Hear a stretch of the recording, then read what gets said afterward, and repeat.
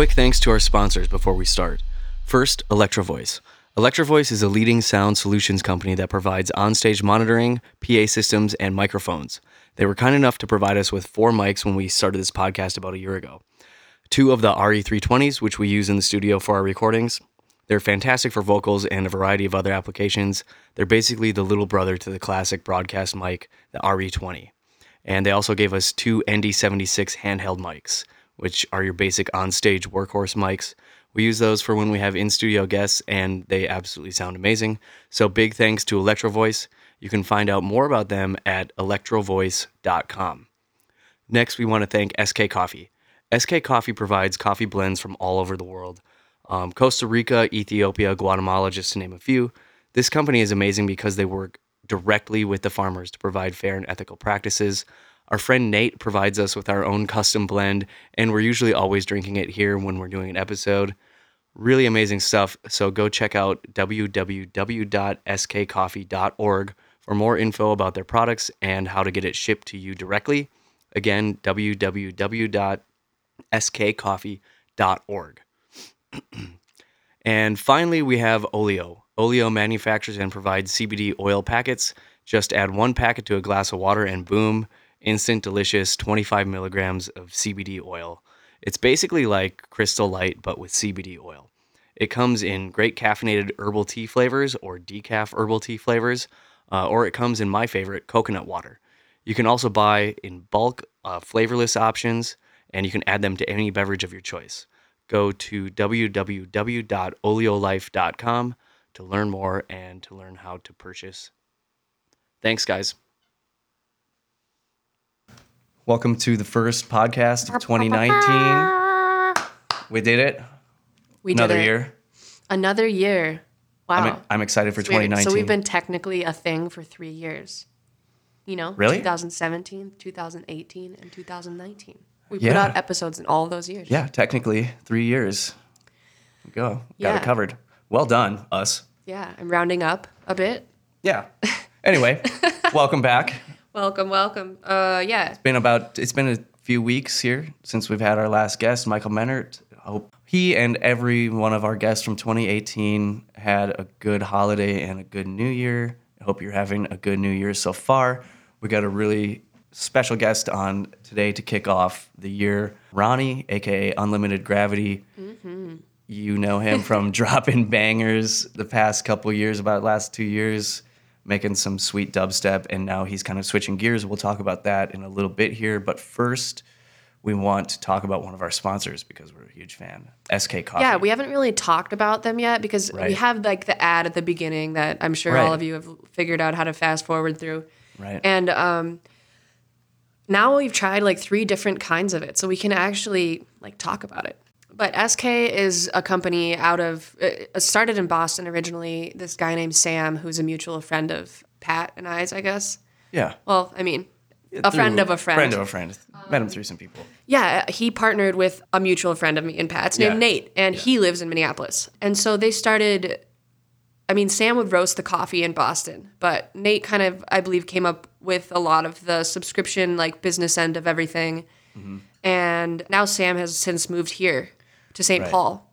Their tagline is "Born in Boston, roasted in Minneapolis." Yeah, so I think it was always roasted here, and the business side was over there. But Sam, no, he roasts there as well. Sam roasts himself. Actually, okay. I've seen videos of him doing it, but I know that they do roast it here as well. Anyway, they're all here now. Yeah. So anyway, it's a really cool company. They just got some new bags, actually. That's how we started hanging out. Nate wanted some help with the graphic design for the new coffee bags that they were doing. And before I had really time to like wrap up an idea on it and we like get some solid ideas, they met this graphic designer whose like pipe dream it had been to design a coffee bag. Sweet. Perfect. And so, I was like, well, take it away. And she did. She killed it. Anyway, so now we've tried. The first one I tried was the Peruvian. The last one he brought over was from Congo. Yeah. And then this one is Ugandan. Uganda? Yeah. You gotta be kidding me. Oh my God. You got to be kidding me. I've been waiting for a week to use that joke. Oh my God. Yeah. That's ridiculous. Anyway, it's really good. I like the Ugandan stuff. It's a little weird. And so I get to try a lot of them too because... A little weird? But in a good way. It's just different. but I like it. I don't find it that different. Okay. It's I'll like start with it's the like a first one mellower for me. flavor. The Peruvian that you can get occasionally from SK, the profile that they have on it is a peanut butter chocolate bean, which I love peanut butter chocolate anything. So that's like my weakness. And I think it's my favorite that I've ever had of SK, but they're not, I think they're out of it right now. Okay. Anyway, so then I tried the Kangen stuff, and that's probably was the most similar to other brands, like your like Folgers, I would say, like non-micro roastery. Yeah, just pretty sort middle, of thing. like, that covers all I've tastes, had, and just then this average Ugandan coffee. stuff is really toasty. It's like kind of Yeah. like a dark chocolate, but really toasty. But that's what I think tastes weird to me because I drink, outside of a lot of SK coffee, I just drink really mellow, lighter roasts, like kind of generic coffee tasting is what I'm used to. So that's what makes this Ugandan one, I think, so weird for me. Okay. But it's not, when I say weird, I don't mean bad. Yeah. I like it because it's a little mellower and it has, like, it just has that weird note, like that. Yeah, It it's used less toasty. sweet than the Peruvian Yeah. is for sure. Yeah. I didn't ever think that I would give a shit about the small taste notes of coffee. I don't think I'd ever drink enough coffee to notice. Yeah, I'm actually but kind you of very totally surprised. do. Yeah. So anyway, you're not a coffee person. Maybe try it iced, because that was my coffee revelation. Realizing that I didn't hate coffee, I just hated hot coffee. You were saying you never really thought you'd be a coffee person, but iced coffee is what did it for you. It converted is. you. It did. You just don't like hot coffee. Exactly. Weird. So anyway, me But and Pat cool. have had our share of, he had hot and I had cold coffee this morning.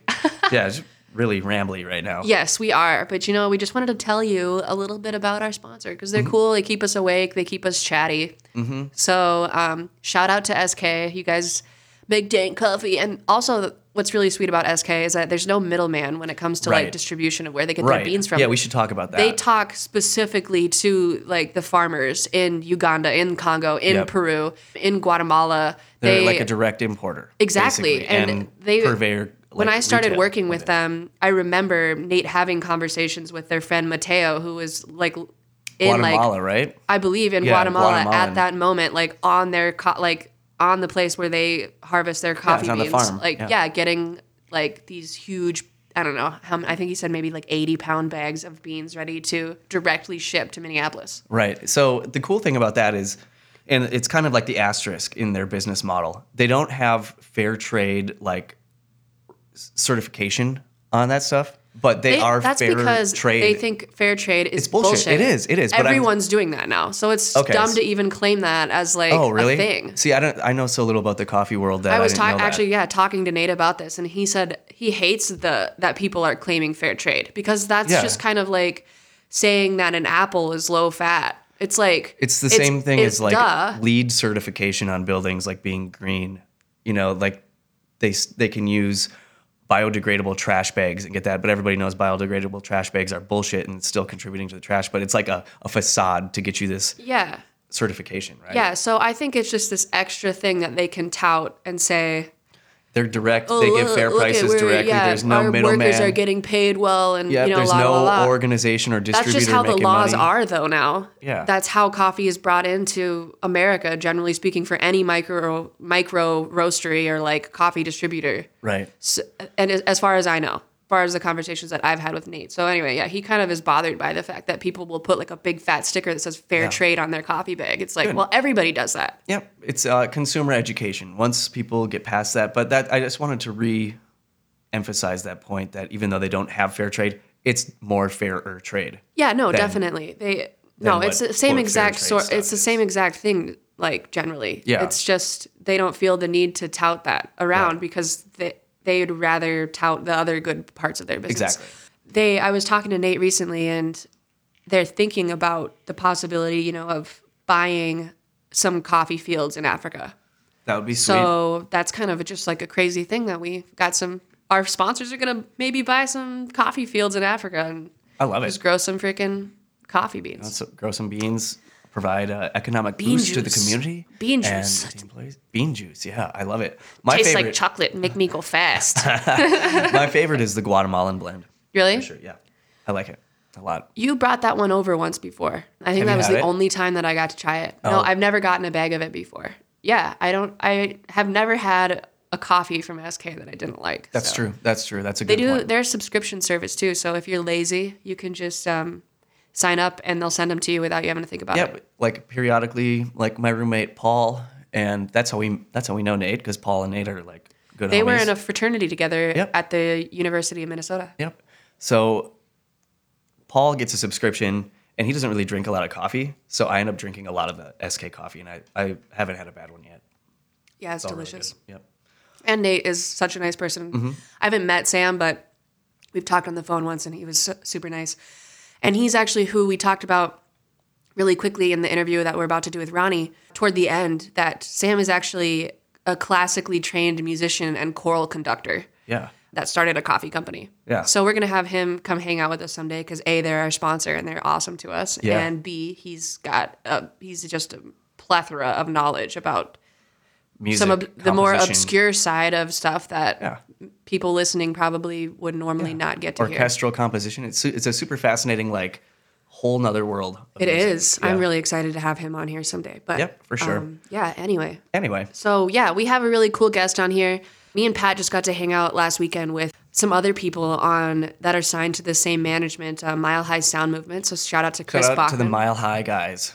Yeah, maybe I'll girls. see Chris this weekend. But yeah, we got to see Rob, Homemade Spaceship, and Matt, Funk Static. who we had on the same episode just this past year. So Yeah, I both of them. had never met them in person before, so it was good to hang out, meet them, and check out some of their music live. Yeah, we got to go see them at First Avenue. Yep. And so anyway, another person on their label, Project Aspect, that I met at the same festival I met Ronnie at. We're probably going to have him on in the near future, but we got to sit down today and kick it with Ronnie, who I first heard about in college because of his AWOL Nation remix of Sail. And I think that song has like upwards of 9 million plays now on Holy YouTube. shit. Really. Yeah. So we're going to make this shell pretty quick here. We talked about some coffee. We talked about if you like coffee, where to find the danks. And now we're just going to go right into the interview here because it's 2019 and nobody's done anything yet enough for us to talk about. It's 2019. Who gives a shit? We're just going to go for it. Here you go. This is Ronnie, Mr. Unlimited Gravity. Our first guest tonight is Introducing special guest. Let's do this. You're listening to Green Room Podcast.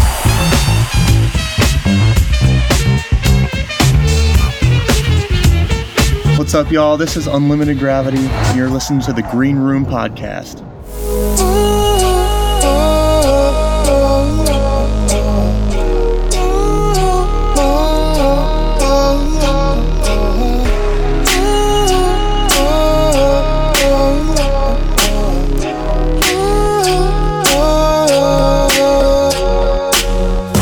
You sign away on things you don't believe. I'll run the other way before you go and detonate.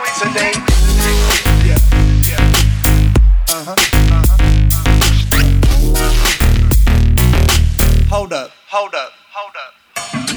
Lost boy looking around, think he found what he looking for, but he can't afford it quite yet, baby. Texts keep coming and he running around loving what he sees, but it's never what he needs. That's right, the number will never be the number that you will need if money is all you see, baby. That's the way that it's gotta be when you put your value in things instead of what you believe. Now he's a grown man with a plan, he's at it again, wondering if he ever really did enough, baby. Cash flow is a goal, but he's missing his soul, and now he sees he doesn't have what he needs.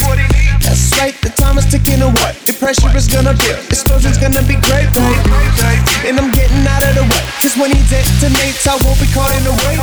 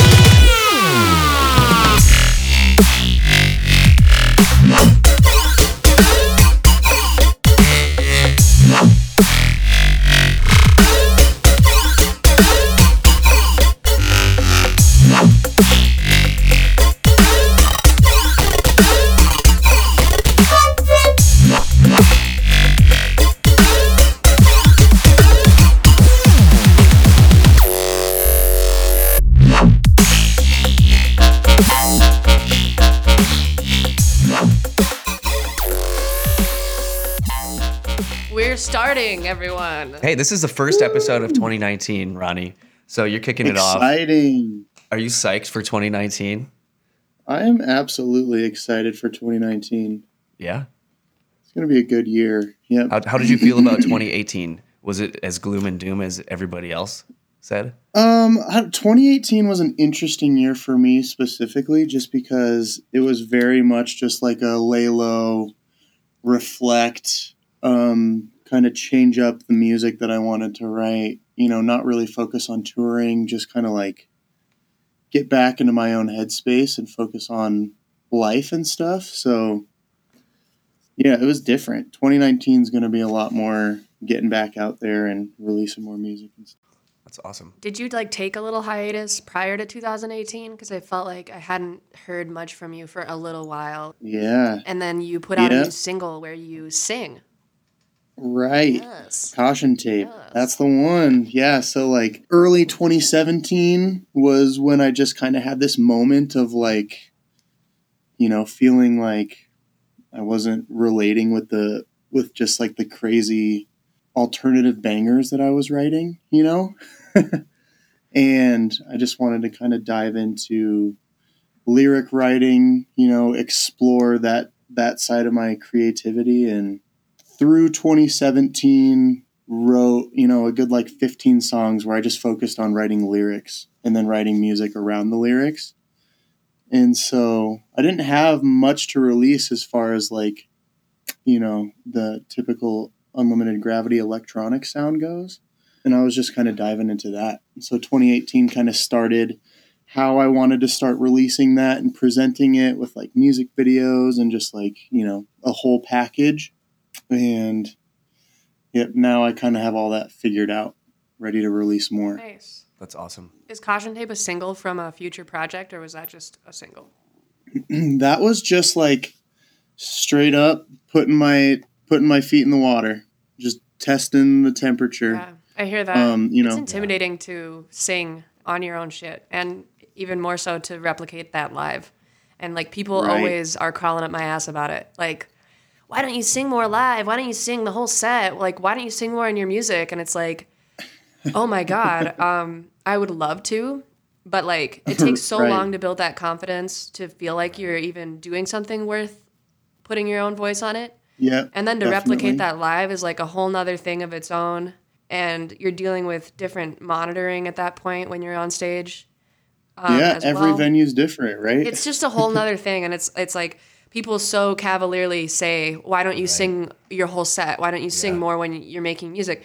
Sometimes I don't feel like Right. whatever I'm making suits my voice. Sometimes I don't feel like my voice suits what I'm making. You know, like it's just Awesome. how it is Absolutely. sometimes. And Right. I don't need to sing on everything that I do, but it did take me forever just to even get to that point of stop making instrumental beats and to start putting vocals on stuff. Cause it does take like, I don't know, it's scary. It's like a Right. whole nother level of vulnerability. Right. I mean, I don't know how you guys 100. can do it. Like, I give you guys a lot of credit, and to anybody out there who sings and records it or just sings in general, because I was intimidated growing up just singing in church. Dude, for real, Yeah. I think it's so Yeah. funny that It when was- if you grab somebody off the street and ask them to listen to themselves through a microphone I hate and it. I headphones, hate it. they literally are like, "Oh my God, that's how I Right. sound." I know. So I know, imagine like Right? you have to go That was- through that like 5-year period of like, yes, that is how I sound, and then you can start like making yourself sound good. I feel like, but like, Seriously. even that was weird like caveat. the first few months. yeah, exactly. Yeah. People can't even handle the sound of their own voice, much less like producing it and like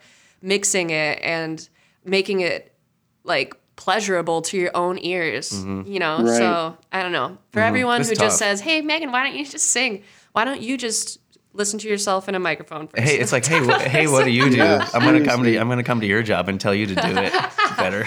Right? No, we were laughing about mean- this the other day about how people will say like, hey, why aren't you on Electric Forest this year? You'd be perfect. And it's like, oh, why don't I just call up Madison House and tell them, like- hey, I hear from my friend I'd be perfect for your festival. I'm just call up Man, Electric if that Forest. worked every time I tried to call out to a music festival. If only, if only. That process was intense though, you know, like not only, you know, I went to school on a vocal scholarship, so I've been in choirs my whole life and stuff. Oh.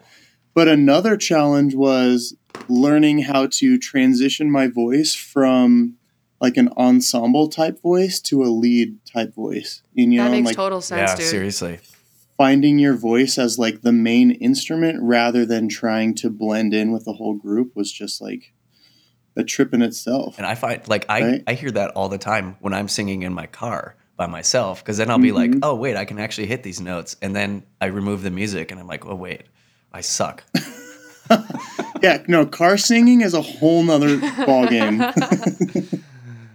Oh That's man, hilarious. yeah. No, I used to play in a band with a girl in a similar situation, and she was our singer, but she was, you know, classically trained vocalist growing up her entire life, and she had the same challenges, kind of stepping in. She had never been in a band situation and being like the only vocalist, right? And she expressed really similar views to what you just said, so I totally get it. And on top of that, Megan, I'm sure you can relate to this too. Like, not every venue and not every show like calls for the vibe that you need to sing. You know what I mean? Yeah. Some like just like reading the crowd kind of thing. Some venues just like need you to just throw the fuck down. For sure. I also I think cuss? there's like Yeah, a level of course of, you can cuss, yeah. Yes, Okay, you can fucking cuss. But I think there's also a level of me being comfortable with the current situation I'm in at that venue. There have definitely sure. been times when I show up to realize that this sound tech is probably not someone I want treating my vocals, or Right. someone who can't even think of to get me a monitor for my own voice. Like those things kind of white flag. It's a white They flag, make me put up a white flag because so many red flags Right. say, Megan, you are not going to be Fair. able to hear yourself. You're going to sound like total shit. So Right. there's That's why I also just times, resort to in-ears. I have like my sets worked out where I have like the vocal set list version, and then I'll have like a normal set list version with my vocals put in it, just Mm-hmm. specifically in the event where I realize I can't hear myself or something like that. And Right. then I can throw on a track that has the vocal in it, and I don't have to worry about it. But yeah, Yep. so something Sure. sometimes you have to feel out like as you're on stage as well. Yeah, 100%. I was just we were just talking with one of your friends and label mates was just here, Rob, and I was talking to him the other night about laughing about playing guitar on stage in a lot of these venues and bringing in instruments, and how Yep. some venues, like especially a lot of the venues out in Colorado, are used to it. Oh, they're like, oh, electronic music with live instrumentation? Hell yeah, we're ready for it. Right. And you go to other places around the country and they're like, wait, you have a guitar? There's more than a master fader I have to Right. be You walk in and they're just like, okay, who's the DJ? Yeah. Yeah. And then it's like you get there, even like a local venue here, we get there, spend, you know, an hour and a half sound checking, 4 hours before the doors even open. And then all of a sudden, it's like the first 3 songs, my monitor is muted, so I can't hear myself, and I'm going DI. And it's like, dude, why did I show up 4 hours early in sound check? Come on. Like, what are you doing Yeah, here? man. I don't know how that happens sometimes. I mean, It happens too often. it's like I don't know. I'm not even going to get into it. Yeah. But there's like awesome stage techs and sound techs, and there are not so awesome ones. And I think that's true in every Right. industry ever. So, Yep, but For I think sure. we have to have patience with them because they're trying. They want to do the best. oh, Some for of them. sure. Some of them. Definitely. I just have definitely been to venues where they're having people as main sound technician that are definitely new and should be still apprenticing or whatever. But whatever. Right. Anyway, I wish you all luck on your long journey, and may not musicians talk shit about you on our podcast. Right. Right. Well, it's a two-way street there, you know, because they're just like, oh, these spoiled musicians think that they, you know, blah blah I blah, have had that need vibe everything, and it's just like, can't we all just work together and be awesome? Yeah, that's the goal. Another advice is to tip your sound guy. I mean, Yeah, when I used to play Do in you Menage tip a your Quad, sound techs? Sometimes. when I played in a 9-piece, I did. yeah. That was like, Awesome. okay, you're doing so much fucking work right now to accommodate 9 of us on the stage. Mm-hmm. Like, yeah, we'd throw them like $20-$40. I think if they, I think it's a nice move if they're really, really good and on point, and if they Especially care. if they're cranky. It And if has they- remedied crankiness for me before. Do you tip in advance then? Yes, like Yeah. during sound check, I'll tip and say thank you, appreciate everything you do. Thanks for making us sound great. That's a good idea. Yeah. a tip it, in the advance. That's such too. a pro move. it was a good idea, especially Never for in that my many 10 peeps. years of touring have I even thought about that. Now I feel like a dick. Well, it's not like- expected, or it's not. Yeah, it's not expected, but I think it is a nice gesture. I've never done it. I've seen with people you, tip Megan. lighting guys too. Say, here's Yeah. $20, make me look not like, don't put one par can on me, please. Yeah, Like I've people only they done appreciate that. They'll help you out. with like band showcases when there's like a fast changeover for like actual 5-piece bands and like you're striking. And I guess putting I back just in. do I've it done when I and- feel like it's necessary. Yeah, I yeah. don't do it all the time, but I one do of it the- when I feel like I see someone putting in more work than they normally would, Mm-hmm. and when they do a really fucking good job at it. Especially when we were just talking about some of the shitty experiences that we've had. Right. So to have someone who knows what they're Right. doing is so refreshing. Mm-hmm. And if I feel like they're killing it, I'll throw them a tip. Yeah, and it's also really nice. A lot of these guys can do soundboard recordings too, so you can tip them and then be like, Yeah, and "Hey, they'll can you record just your like set for you. record?" And I mean, for electronic music, it might not be the best idea because you can make it sound better just with your own mixes. Mm-hmm. But for like a live band thing, it's kind of cool to have a Yeah, reference, and you totally. can be like, "Hey, listen to all these times I fucked up." So, Right. Ronnie, okay, I'm curious. Who did you listen to in like high school? We're going to go around the horn on this. Oh my God. I was like such a pop head. Oh my God, dude, I was a pop punk idiot, so I can relate. One of my first CDs that was ever gifted to me was like Backstreet Boys I Millennium. like how you said gifted to you. I love it. I mean, yeah, I mean, I was into like the Nows and the pop generation. Yeah. It's awesome though. That's I don't sweet. Yeah. know. I was Slowly like got big into like introduced to, Good like- Charlotte and stuff. Yeah, I know. Yeah, I know. no, for sure. Let us all cringe together. yeah. No, are you kidding me? Good Charlotte will always be legendary. Dude, I loved the twins, you know? You're just down for Two that. for. No, what about you, Pat? In high school is when I was like taking a detour from my rap life. In middle Your school, Wisconsin rap my life. Wisconsin rap life. Yeah, I was really into in middle school. I mean, was- hey, rhyme sayers, right? Nah, oh gosh. Yeah, you know what? A lot of people like rhyme sayers, and you know what? More power to them. That Right. I'm not in that camp, but I do Okay. respect a lot of what they do. I like. There's this guy on their roster, Dem Atlas, Josh, who I think is awesome and could be great for them down the road. But that being said, I'm a little bit older than a lot of the guests that we have here. So I'm 32. So back in middle school was when Biggie and Tupac were kind of Okay. on the rise and peaking, and then that whole death. So I was really into the East Coast, West Coast rap. And then in early high school was when Ludacris was really popular. So the first like Ludacris album was Always On. The Nelly Country Grammar album was Always On. Then I was really also into the Foo Fighters' third album, which was Okay.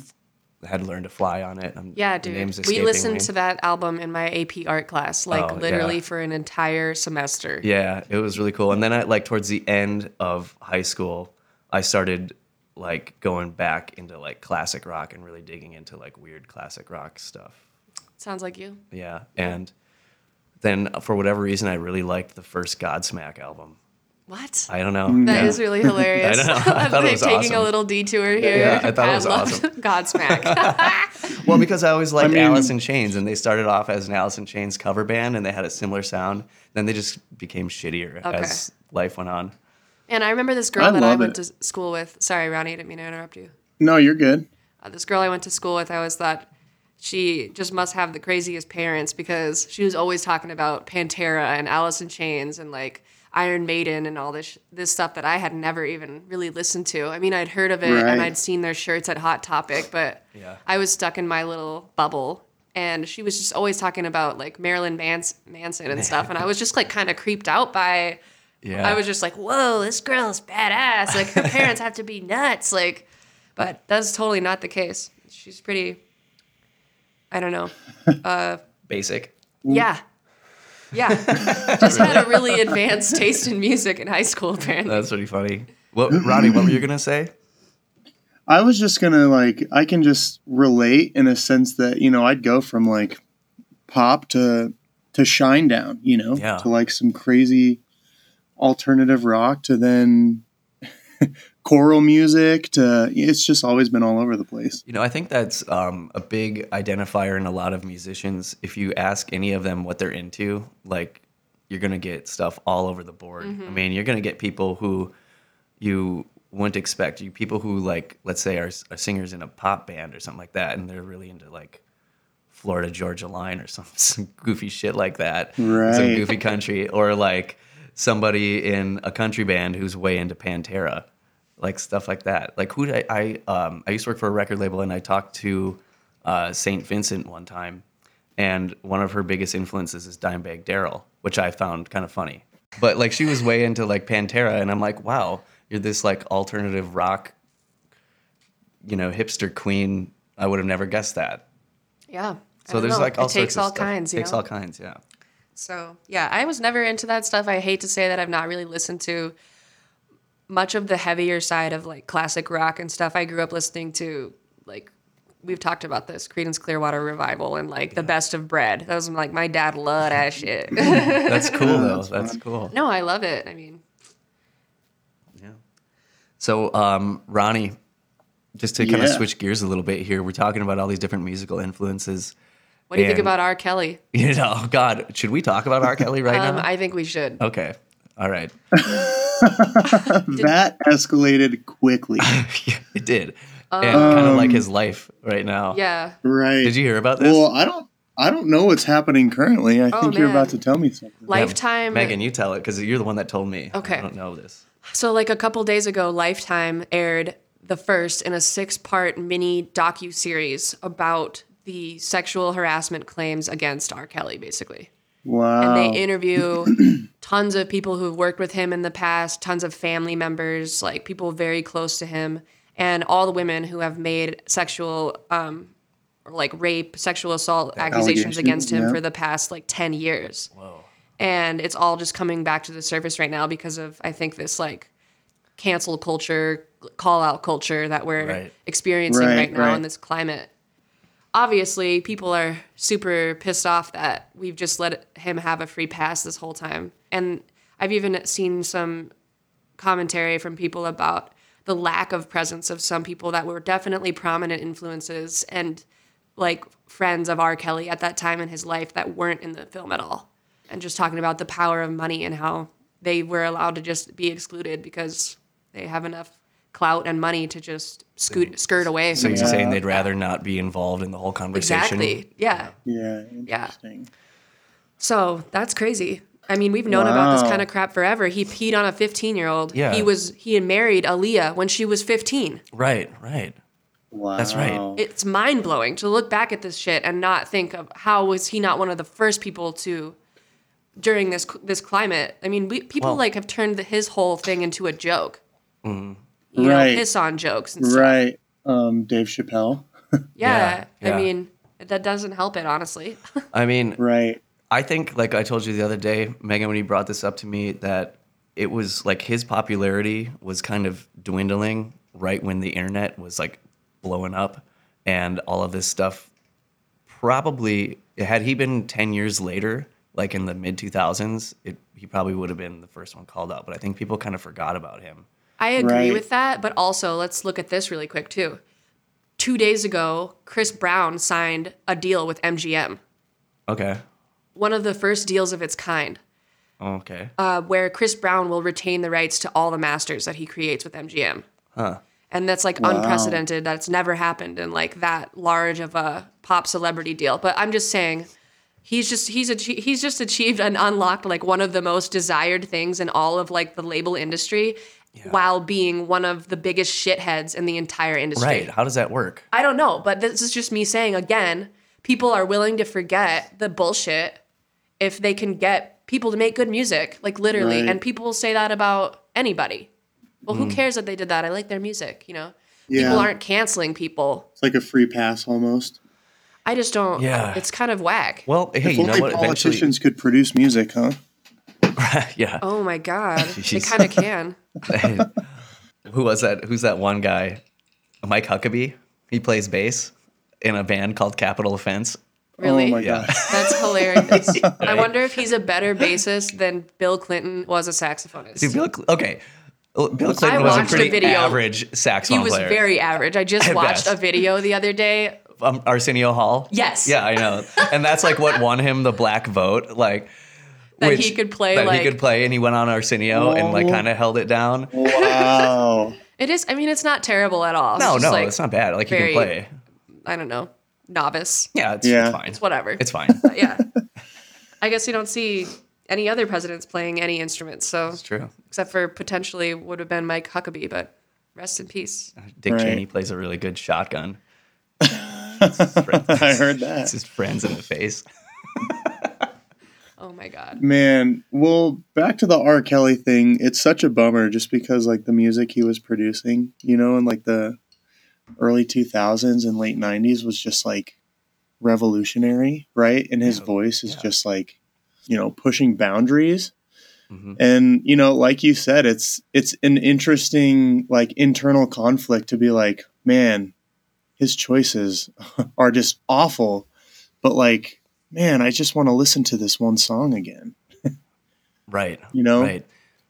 Yeah, it like makes me feel a little bit better of really liking Michael Jackson because, you know, Michael Jackson wasn't He was completely cleared of he was everything. keeping clear We talked of about everything. this. I know, but for the longest time, like that was Well, that was our like childhood running joke. Was That- like, yeah. don't get molested by Michael Jackson. right. Right. Yeah, right. like nighty night, keep your butthole tight. Like, Yeah. literally, that was the running like childhood joke, you know. Maybe- And then for all the files to come out after he died, and for them Yeah. to all clear him completely and say the weirdest, kinkiest thing they found in his house was some VHS tapes of some heterosexual porn.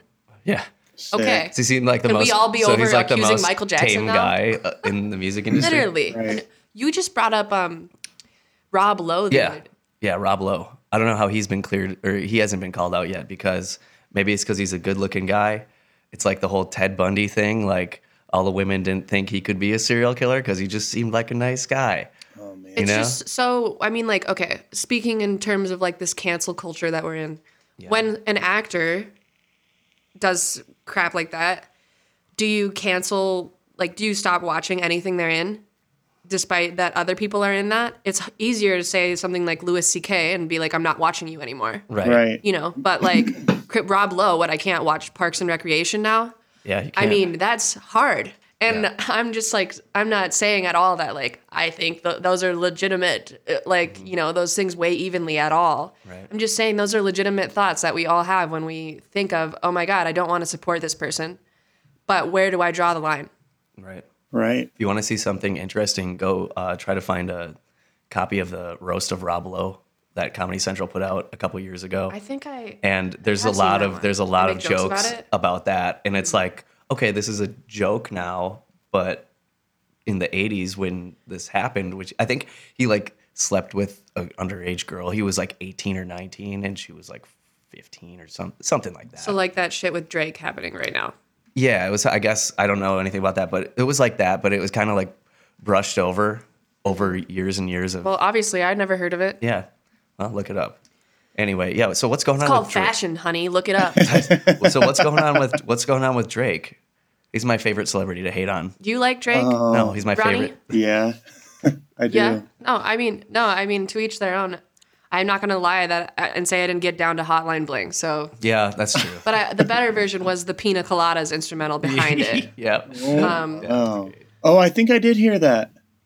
Yeah, Fox, like FAWKS. He Yep. did a flip of it, and it was only online for like a month because copyright pulled it down. But I downloaded that ish, and I played it as my outro track a couple times. People love to hate it. Wow. Anyway, but yeah, Drake. People are bitching at him right now because he got some video just came out where he's like making out with some chick who was like 17 and he was like 24 or something like that. I don't know. It was backstage and there was a bunch of other underage chicks around. So anyway, there's all this weird crap happening right now. So another I mean, he's a Log young in lad, the- right? Perv Chronicles. Yeah, Drake is young, right? How old He's is like he? 35 now. Oh, at really? least. Oh, How really? old is he? Look it up. I thought he was like our let me- age. Here. Hey Siri, You're gonna hate Siri how old is Drake? over this. 32. Drake oh, he's is my age? 32, everyone. Oh, Yeah, kinda Aubrey puts it Drake in Graham. His name is Aubrey. Haha. Okay. that's right. Well, that's an old joke. I didn't know that. I don't care. It's new to me. That's new to me. Yeah, don't gatekeep the funniness on this, Pat. Okay, sorry. Fuck your gatekeeping. All right. Enough about the pervs out there. All Enough right. about you guys. We're not wasting our time with you. Right. So Ronnie, you're talking about all these different influences you had, and you're kind of like changing up kind of music you are making. So going from like the dubstep scene, maybe like when you were first, like 3 years ago, I shouldn't say first, but when I started hearing about you, kind of at the peak of when dubstep was coming about, and you were dropping some bangers. Definitely. And so you took, as you alluded to earlier, you kind of took some time to create some new music that you're singing on, Right. and ready to release. You tested the waters last year, now you're ready to release some new stuff this year. How is it different musically from the stuff you were making like 3 years ago? Well, great question. I think, I'm still trying to like keep that kind of like signature Unlimited Gravity sound, so that's kind of where it's been a challenge, because when I like write vocals, like I said, I'm very inspired by like old pop and like love songs and just like super kind of like cliche lyrics. And so trying to make that fit into electronic music, where there's still like a lot of energy in the compositions as far as like progressions from builds to, climaxes and drops and stuff like that. So I'm just steady trying to make it all work together.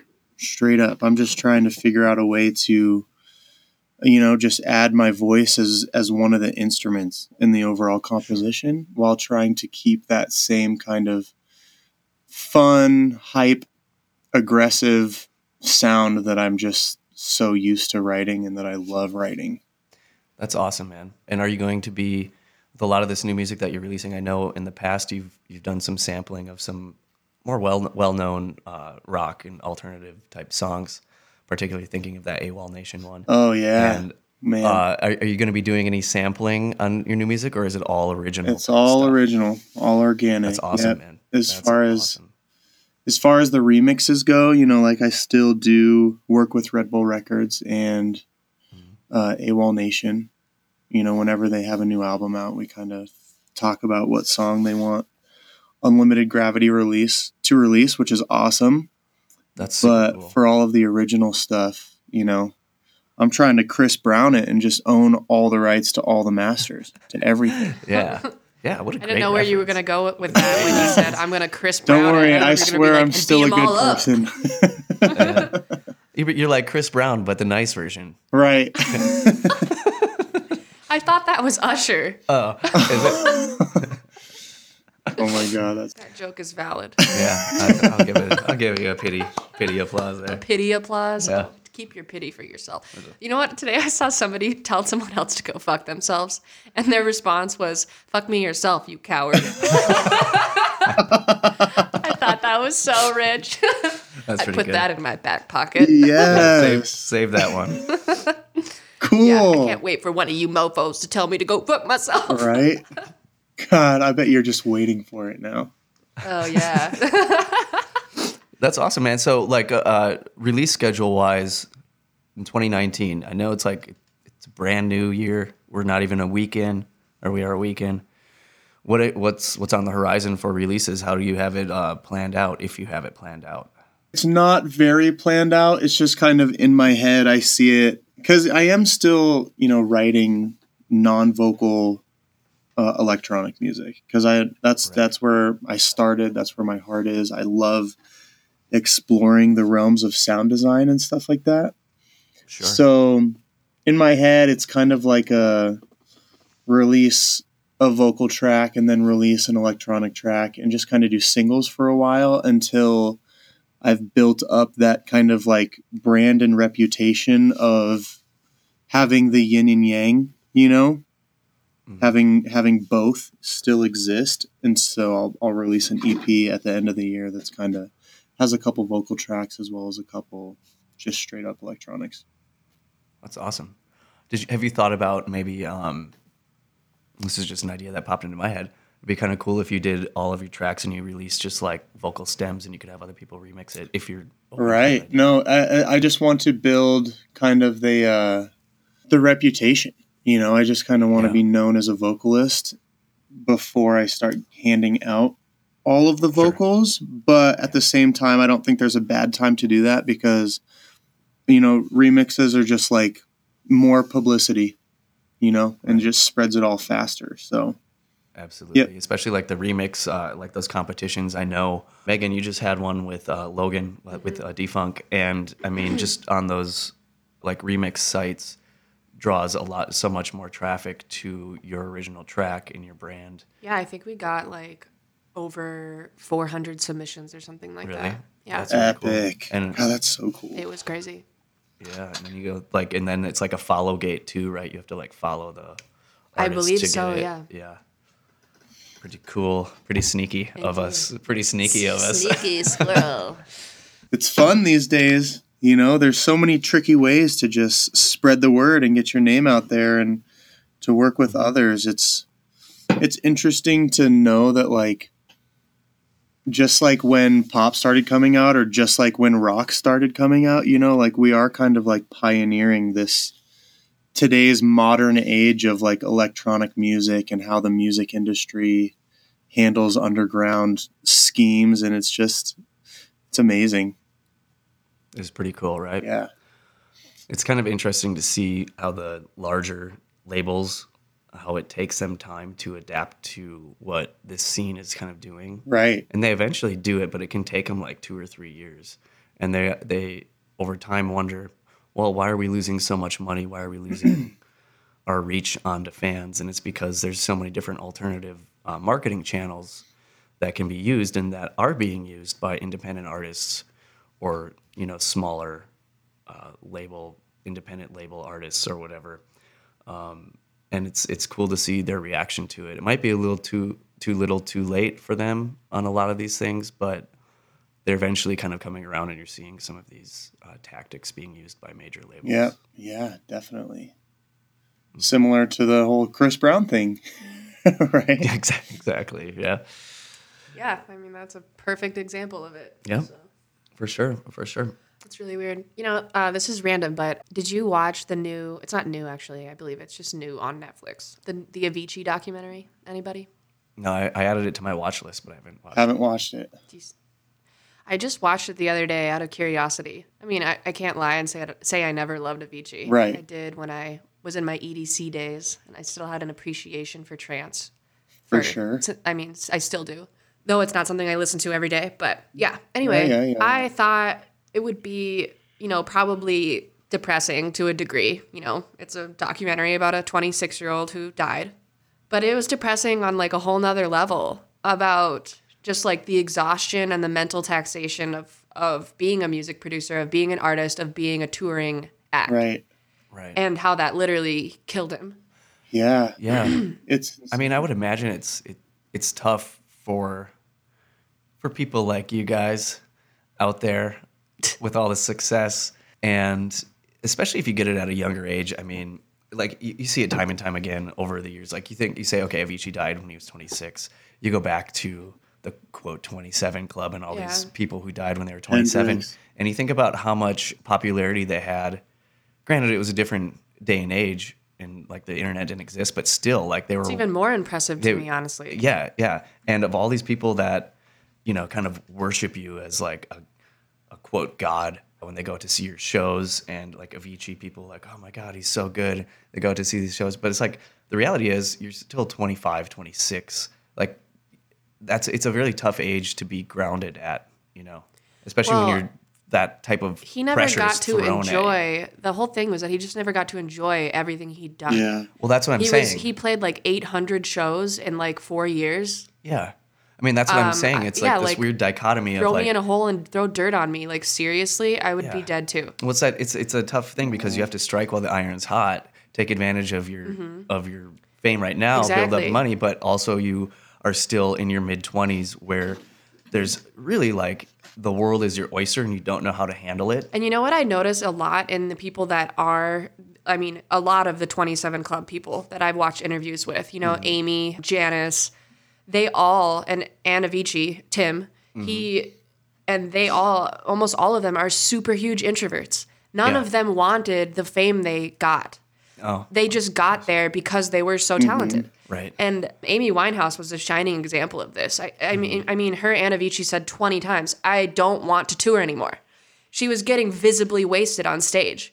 And like when she says in Rehab that she went to her dad and, you know, "I ain't got the time, and if daddy says I'm fine, I'm not going to go to rehab." And he literally did. You know, like there's a point in her documentary where she says that she sat down on his knee and looked him in the eye and said, "Do you think I really need to go to rehab?" And you know what? That dickhead just wrote a biography about her. He's still making money off her. Making money off her? What So a that douche. dickhead told her, "Yeah, you're fine. Go tour again." And then she toured.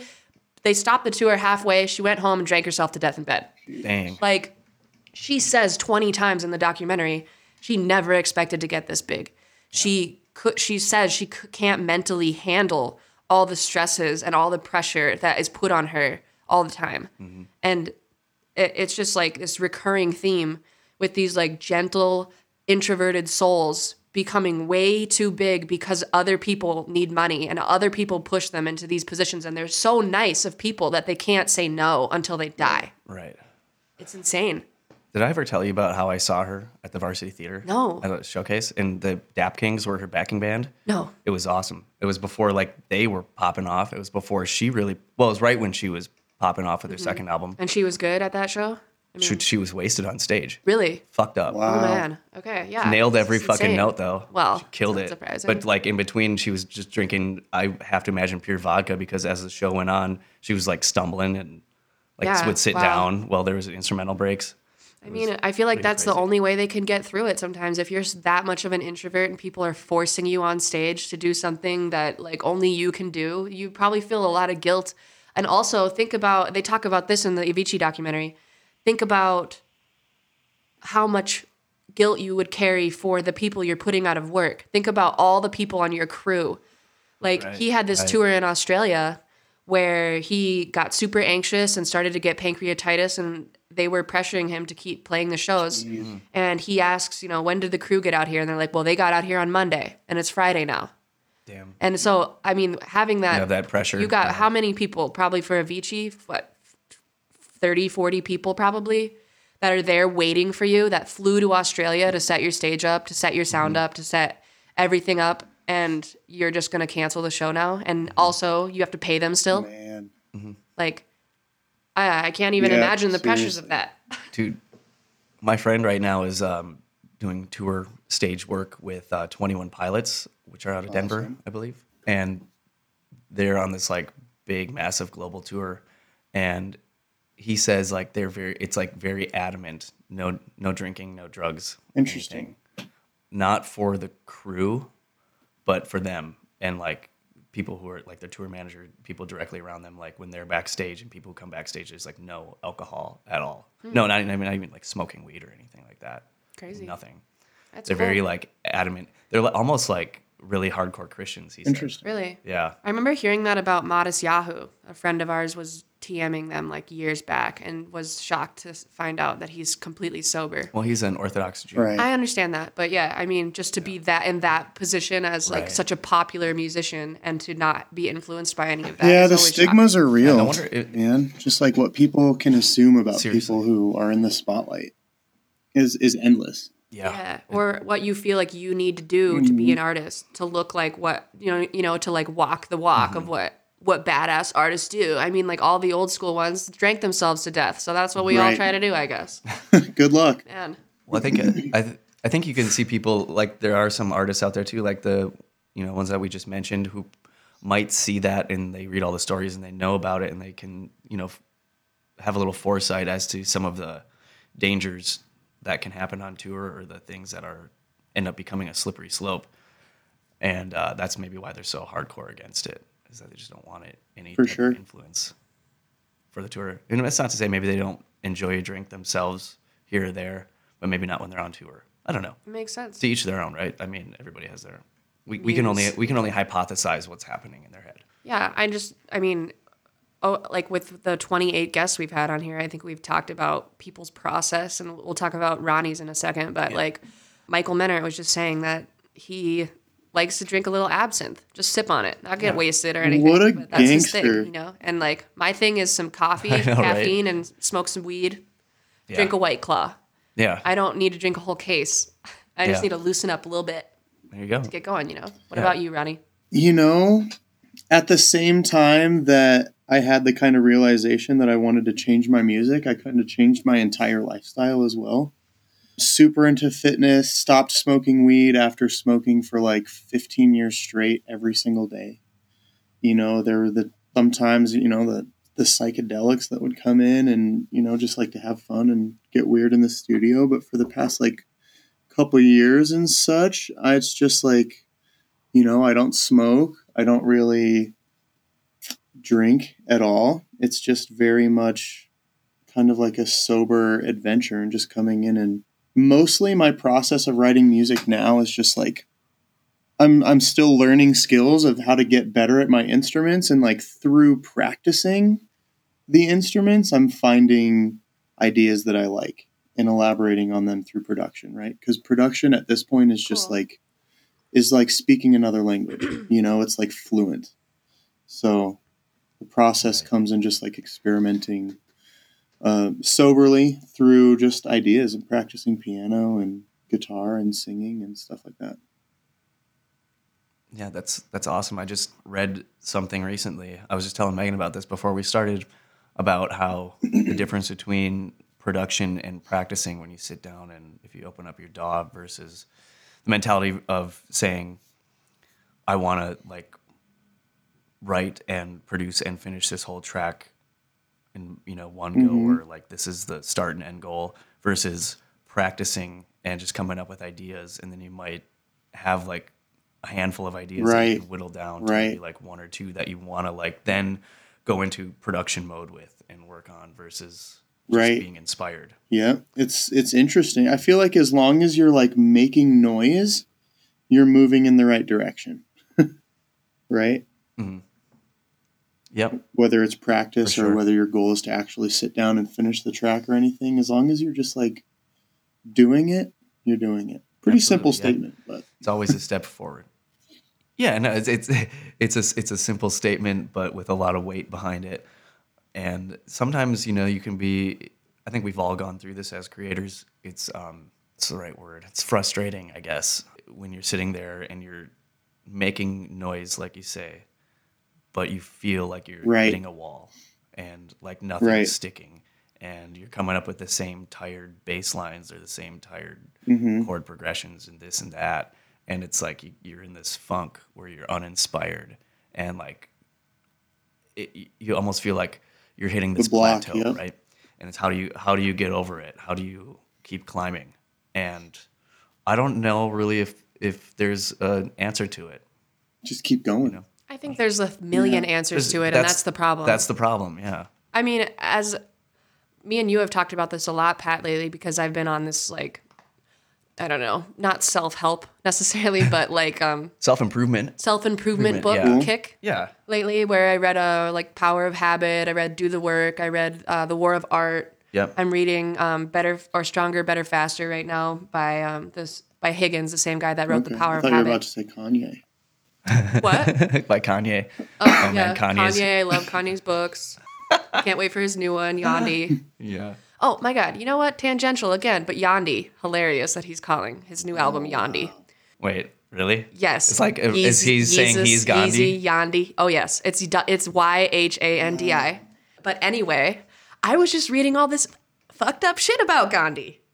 We have this like such a perception of him as being like this peaceful person, when really he was a huge misogynist, and he was awful. He told the Jews during the Holocaust that they should just kill themselves in peaceful protest against the Holocaust. He was noted for sleeping with underage girls, like small girls, every night to test his own free will to not sleep with them. He did lots of really weird shit. I mean, I don't know. I just read a bunch of stuff that blew my mind completely about how Gandhi was not cool at all. No. Man, that's interesting. I mean, to a degree, apparently, you know, but he wasn't perfect. So yeah, there's a little side note of some Redditing that I did this week. Wow. Yeah. I never knew that. Yeah. I knew he was Look kind out. of I heard rumors he was kind of a dick, but I didn't know he was doing all of this. Yes, he did some very weird stuff, and I'm just like touching the tip of the iceberg here. I read articles, like several different ones about weird stuff that he had done. No, I'm glad we live in a world where everybody's more connected and that type of shit won't fly Right. today. Yeah. Because, like, could you imagine, like, who was that guy that was going to be the Supreme Court judge who's like, I like beer. Do you like beer? That dude? What? Don't you remember that guy? Do you know No, what I he's talking don't. about, Ronnie? Oh, God. Some guy, like, was going to be, like, Trump's nomination was going to be elected to a Supreme Court judge, and something came out that he, sexually assaulted Yes, I somebody know at who a you're party talking about when he was now. back in high school. And, like, on stage, he was like, asking, like, all these people questioning him. He's like, oh, I like beer. Do you like beer? Have you ever gotten blackout drunk? Oh my and, like, God, Amy are you serious? Klobuchar, our state senator, was like, her response was the best. She goes, no, I choose not to drink because my father was an alcoholic. Like, it's really funny. Kavanaugh. Anyway, Brett it's like Kavanaugh. that type of shit doesn't fly these days, even on like the tiniest scale. It's like something he did, whereas like somebody like Gandhi living in today's society, like that type of shit wouldn't fly. I think we would probably romanticize like 100% of all like influences like Gandhi. People that are a couple Absolutely. centuries back that they get completely For sure. romanticized. I mean, For sure. the U.S. public opinion of Christopher Columbus and the fact that it's a national holiday like kind of says it all. Even the Even, U.S. like, public opinion of Thanksgiving. Chris Brown. Oh, over 10 years. yes. Jeez. Sorry, we just keep coming back to shitty people, Ronnie. It's fine. It's whatever. Just thinking, about what's going on these days, what people are talking about. Yep. Hey, it's important. We got to stay aware. This is why 2019 is going to be awesome, guys. Yeah, you guys. So the gonna moral fly. of this podcast is Gandhi sucked and Michael Jackson didn't. There you go. Right. Bam. There, I just blew all of your perceptions, okay? Romanticize Michael Jackson. Yes. He deserves it. And you have power over major record labels. Yes. Even if you beat somebody up, apparently. I think 2019 Right. is going to be the year of empowerment. For Let's whom? make it Everybody. that. For white males? No, for everybody. Yeah, you excited for that, Pat? Oh my God. I'm just kidding. I have like no comment here. I know. It's hilarious. All lives matter. So this is the year of empowerment for white males. Yeah. Woo! Oh my God. We've had too many of those, right? It's fantastic. And hey, Ronnie, so we're really excited about all your music that you're going to be releasing. We'll keep our ears to the ground for any sure. rumblings and releases. And I know you said you don't have anything planned outside of in your own head and how you want to do it, but do you have any big shows or something coming up that you want to plug? Get the people I hyped? have some shows right now that are building up on the East Coast for March, I believe, starting in Baltimore, Brooklyn, Philadelphia. I'm doing this thing also where we kind of touched on this earlier with the whole Avicii and Amy Winehouse thing. It's just like I've been on like 4 3-month-long tours, that are just like when you get home from those and you're just so completely exhausted and like you realize that your family has so many stories to tell you because you just missed out on everything. And it's just like Right. I'm very much into the whole let's go to a certain area for like 3 to 4 days and then come home and then do it again the next week type thing right now. Mhm. But as far as that, upcoming shows hitting the East Coast in a couple months and then just kind of like working around in little chunks, going down to the Southeast and then Southwest as well. I just got done in Arizona, did a couple shows down there. Nice. I love So- the Southwest. Me too. Yeah, it's just beautiful all the time. Yeah. Yeah, working on the next Colorado show as well. Going to be I'm in the coming out Ogden this or the weekend, by the Fillmore way. pretty soon. I know, I saw that post. Yeah, let's hang out. So one thing I want to do is I've never done a vocal duet ever. Oh, we gonna chain smokers this up right now? Shit. God, what if? Just think of the I was possibilities. doing just fine before I met you, Ronnie. Hey, you guys could be the next. Yeah, I Chainsmokers. drank too much. This is kind of an issue, Yeah, that's probably true from the last time that I did meet you. but it's okay. No, I don't. I think I was pretty good that night. What were we at? Sacred Vibrations in Grand Rapids, Michigan. That's the one. What was that? And we were there with Rob. We were just talking about Homemade Mm-hmm. Spaceship. Just played here this weekend with Funk Static. Right Yeah, at the 7th bois. Street for sure. Yes. Well, yeah. We should hang this weekend, but Would love to. I was talking with Chris to try to line this up over the last couple months, but weren't you out of the country for a little bit? Did I hear Japan? That's a hard negative. Okay. I've never been to Asia ever, but I Were would you love overseas somewhere? to. I was in the Dominican Republic recently. Yeah, it's not cheap. Yep, that was for a friend's wedding. Just nice to okay. get out there and just kind of like relax with my babes on the beach. Sweet. But yeah, I've done a couple choir tours through like France and Belgium, Holland, Germany, and all through Italy. I've done That's a couple amazing. of those. Damn, But that's awesome. yeah, it was fun. I got to sing in Notre Dame of Paris. I got to enter through the basement, Whoa. which is like Catacombs. very much like the Pope's private entrance, you know? Whoa. Crazy. I got to Fancy. sing in St. Peter's Basilica in the Vatican, and I got to sing in front of the Pope in his own personal church, which was just...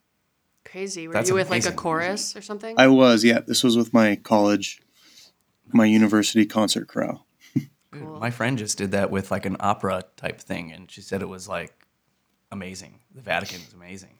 Incredible. Yeah. You know, weirdly, Absolutely. one of the guys that owns the company, the coffee company that sponsors our podcast, SK Coffee, Mm-hmm. he's a like nationally renowned choral conductor and cool. composer, and he just moved here from Boston, actually. Yeah. But yeah, we're gonna have him on the podcast soon to have like an unconventional, not unconventional, but just like different from what we normally would have on here. To Awesome. have somebody to chat with about Yeah. completely different side of Composition, stuff. So this yeah. is a good preemptive little thing. Fun. Fun. That's cool. You guys are dipping your toes in different pools. Yeah. It's been part of the plan for a while. We'll just see how it goes. We will. Well, thank you so Let's much do for it. taking some time to hang out with us, dude. We appreciate it. Yeah. Sorry we Yeah. get so tangential sometimes, but That's coffee kicking all in. right. Is what it is. We can make this a monthly thing. I'm Shoot the down shit. whenever. Hey, Yeah, that'd be cool. great, man. We're always looking for people to be like guest hosts too for our show. yeah, let us know if you're in town ever because we like to have people in person for the shell sometimes on other people's interviews. So, Yeah, sweet. fush. I'll let you All know right. when I come back to the Mins. Hell yeah. Hell I yeah. will hit you up on Friday. Yes, safe travels. Thank you, man. Let's get I some time in the appreciate it. studio for sure. Yeah, totally. We will. All right, dude. Well, hey, thanks so much again for making the time. We're excited to see how 2019 plays out for you, and Thank you. I'm super excited. Yeah, everybody go listen And to Unlimited likewise. Gravity. Yeah. Hey. Hey. And keep an eye out for that new Megan Hams Unlimited G's collab. Oh, hey. Unlimited Hamilton. Unlimited Hamilton. Oh my god, that's hilarious. Ronnie, thank you so much. That was awesome. Thrilled to have you to what's the right word I'm looking for here? To break in basically christening. He christened 2019 for Yes, us. thank you for christening our yacht. our yacht. And shout out to Mile High Sound Movement Yeah. for letting us have your artists whenever we want. You guys are awesome. Big shout out to Chris Bachman. Thank you, dude. Yes. So 2019. Megan, Yeah. you doing anything fun? I don't think you have some shows just coming up, got- right?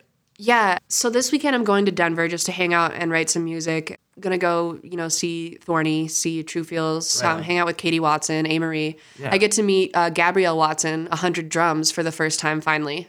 Oh, okay. Okay. And she'll be in town playing a show as well. And hopefully see Maddie. She's on tour with the Floozies though, so that might be something that I'll just have to do at our show. But we just announced a show Yeah, that's February right, that's right. 22nd at Cervantes. It's Maddie's debut in the ballroom, the main room of Cervantes Masterpiece. And I'll be opening for her and Freddie Todd on February 22nd. So That's exciting. I'm really That's super excited about exciting. it. But I'm just popping out really quick just to get a little change of scenery. Right. Go write some music in Denver for like 4 days this weekend. And then next weekend, I'm flying out to Calgary to play at Junction.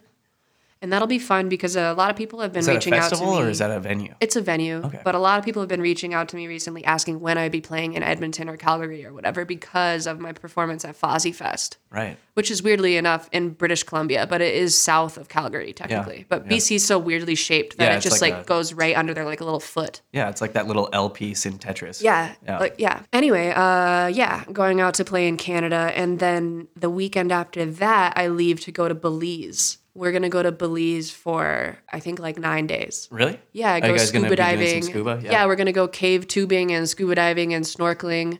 We were going to go see the Blue Hole, which is like Oh, one I of the know what most that famous is. dive Yeah. spots in the world, but it Yeah. costs like $400, Oh. and I don't have the right certification yet to be able to dive as deep as you need to. Okay. So we're going to pass on that, but we'll And do some other diving. I'll get to take some cool GoPro footage with my new GoPro. And you can speak English there? Yes, it's an English-speaking country. Weirdly, it's right below Mexico and right above Guatemala and Mm-hmm. Yeah, Costa just Rica. Tucked away over on this But own they're side. English-speaking. Yeah. And their second language is Croatian, I believe. Oh, really? Wait, I think I'm thinking the wrong thing. Well, Creole. Their So second French. language, their second language there is Creole. Yeah, so it's like French English. Yeah, so it's That's kind of pretty cool. interesting. So it's a but French settlement. Yeah. I always wondered what it was. I just know that English like is their native language. That's probably good for you because I don't think you've been keeping up on your Duolingo app, have you? I haven't really, but I think I feel much more confident now going to a Spanish-speaking country than when I did prior to me getting Duolingo, which I got because I went to Costa Rica and I felt Right, you felt totally just totally handicapped. stupid, yeah. I just was like, oh my God, I can't. My biggest realization, I think I told you this, was that I was talking to this little girl. We went to the dive shop and this cute little girl, she was ocho. Yeah, ocho. Ocho años. Okay. She just started talking to me immediately in Spanish, assuming that I spoke Spanish. And I was just bewildered. And it wasn't like, I understand basic Spanish, but she was just going like full blown conversation with me and pointing out all of these, they had this whole chalkboard where people could draw things that they'd seen on their dive trips. And so there were like sea turtles and like sea urchins and like lots of weird things on there. And she's like pointing like at things and saying the Spanish word for them. And I'm just like, oh like, my oh, God. shit. Yeah. Yeah. And then she'd ask me questions and I just had no idea how to talk to her. And that just I felt so stupid. And she even was able to communicate with me in like in English, a tiny bit. But I just felt so like stupid that I'm 20 years older than her and I still can't communicate with her. It made me pissed off at myself. So when I got home, I downloaded Duolingo and I was pretty good about it. I felt for, the like, exact same 6 months. Felt the exact same way after I came back from Guatemala for the first time. Yeah. And I think that was before Duolingo came out, but I had all this intention in the world to buy Rosetta Stone and learn the language for next time I'm down there because you do have this. I was down there for a week, and after a couple days, just some of the basic Spanish I had learned was coming back. So, like, the environment definitely does absorb you, but at the same time, as you get comfortable talking, then you hit a point where you're at a loss for words because you realize your knowledge is just limited. Exactly. You know? Yeah. So in the words of Harto from My Drunk Kitchen, you all should learn another language so Americans seem less ignorant. Yeah, there you go. That's true. That's true. But yeah, so anyway, we're going to go out to Belize. We're flying into Belize City, and then I think we're going to stay on the mainland just a bit so we can go cave tubing and zip lining and stuff. And then I think we're going to fly over to Ambergris Key where we're going to go scuba diving and stuff like that. Should be fun. So I'm really excited. Yeah, it's only minus Canada, which I don't really count. I feel like it's like northern Minnesota. Yeah. I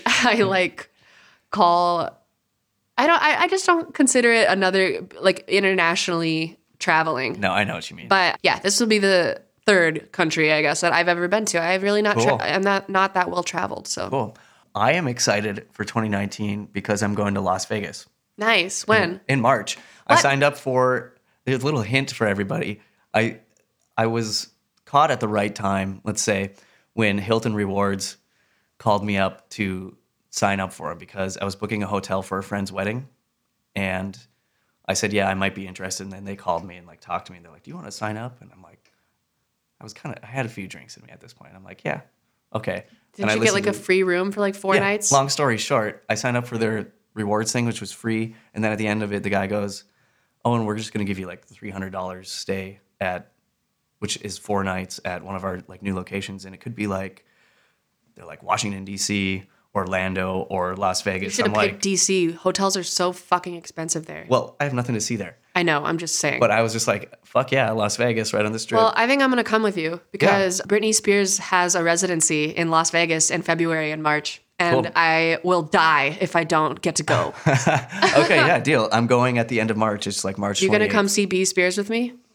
Come on. You know what? Growing up, if you would ask me, hey, are you going to see Britney Spears in Las Vegas? I would have laughed.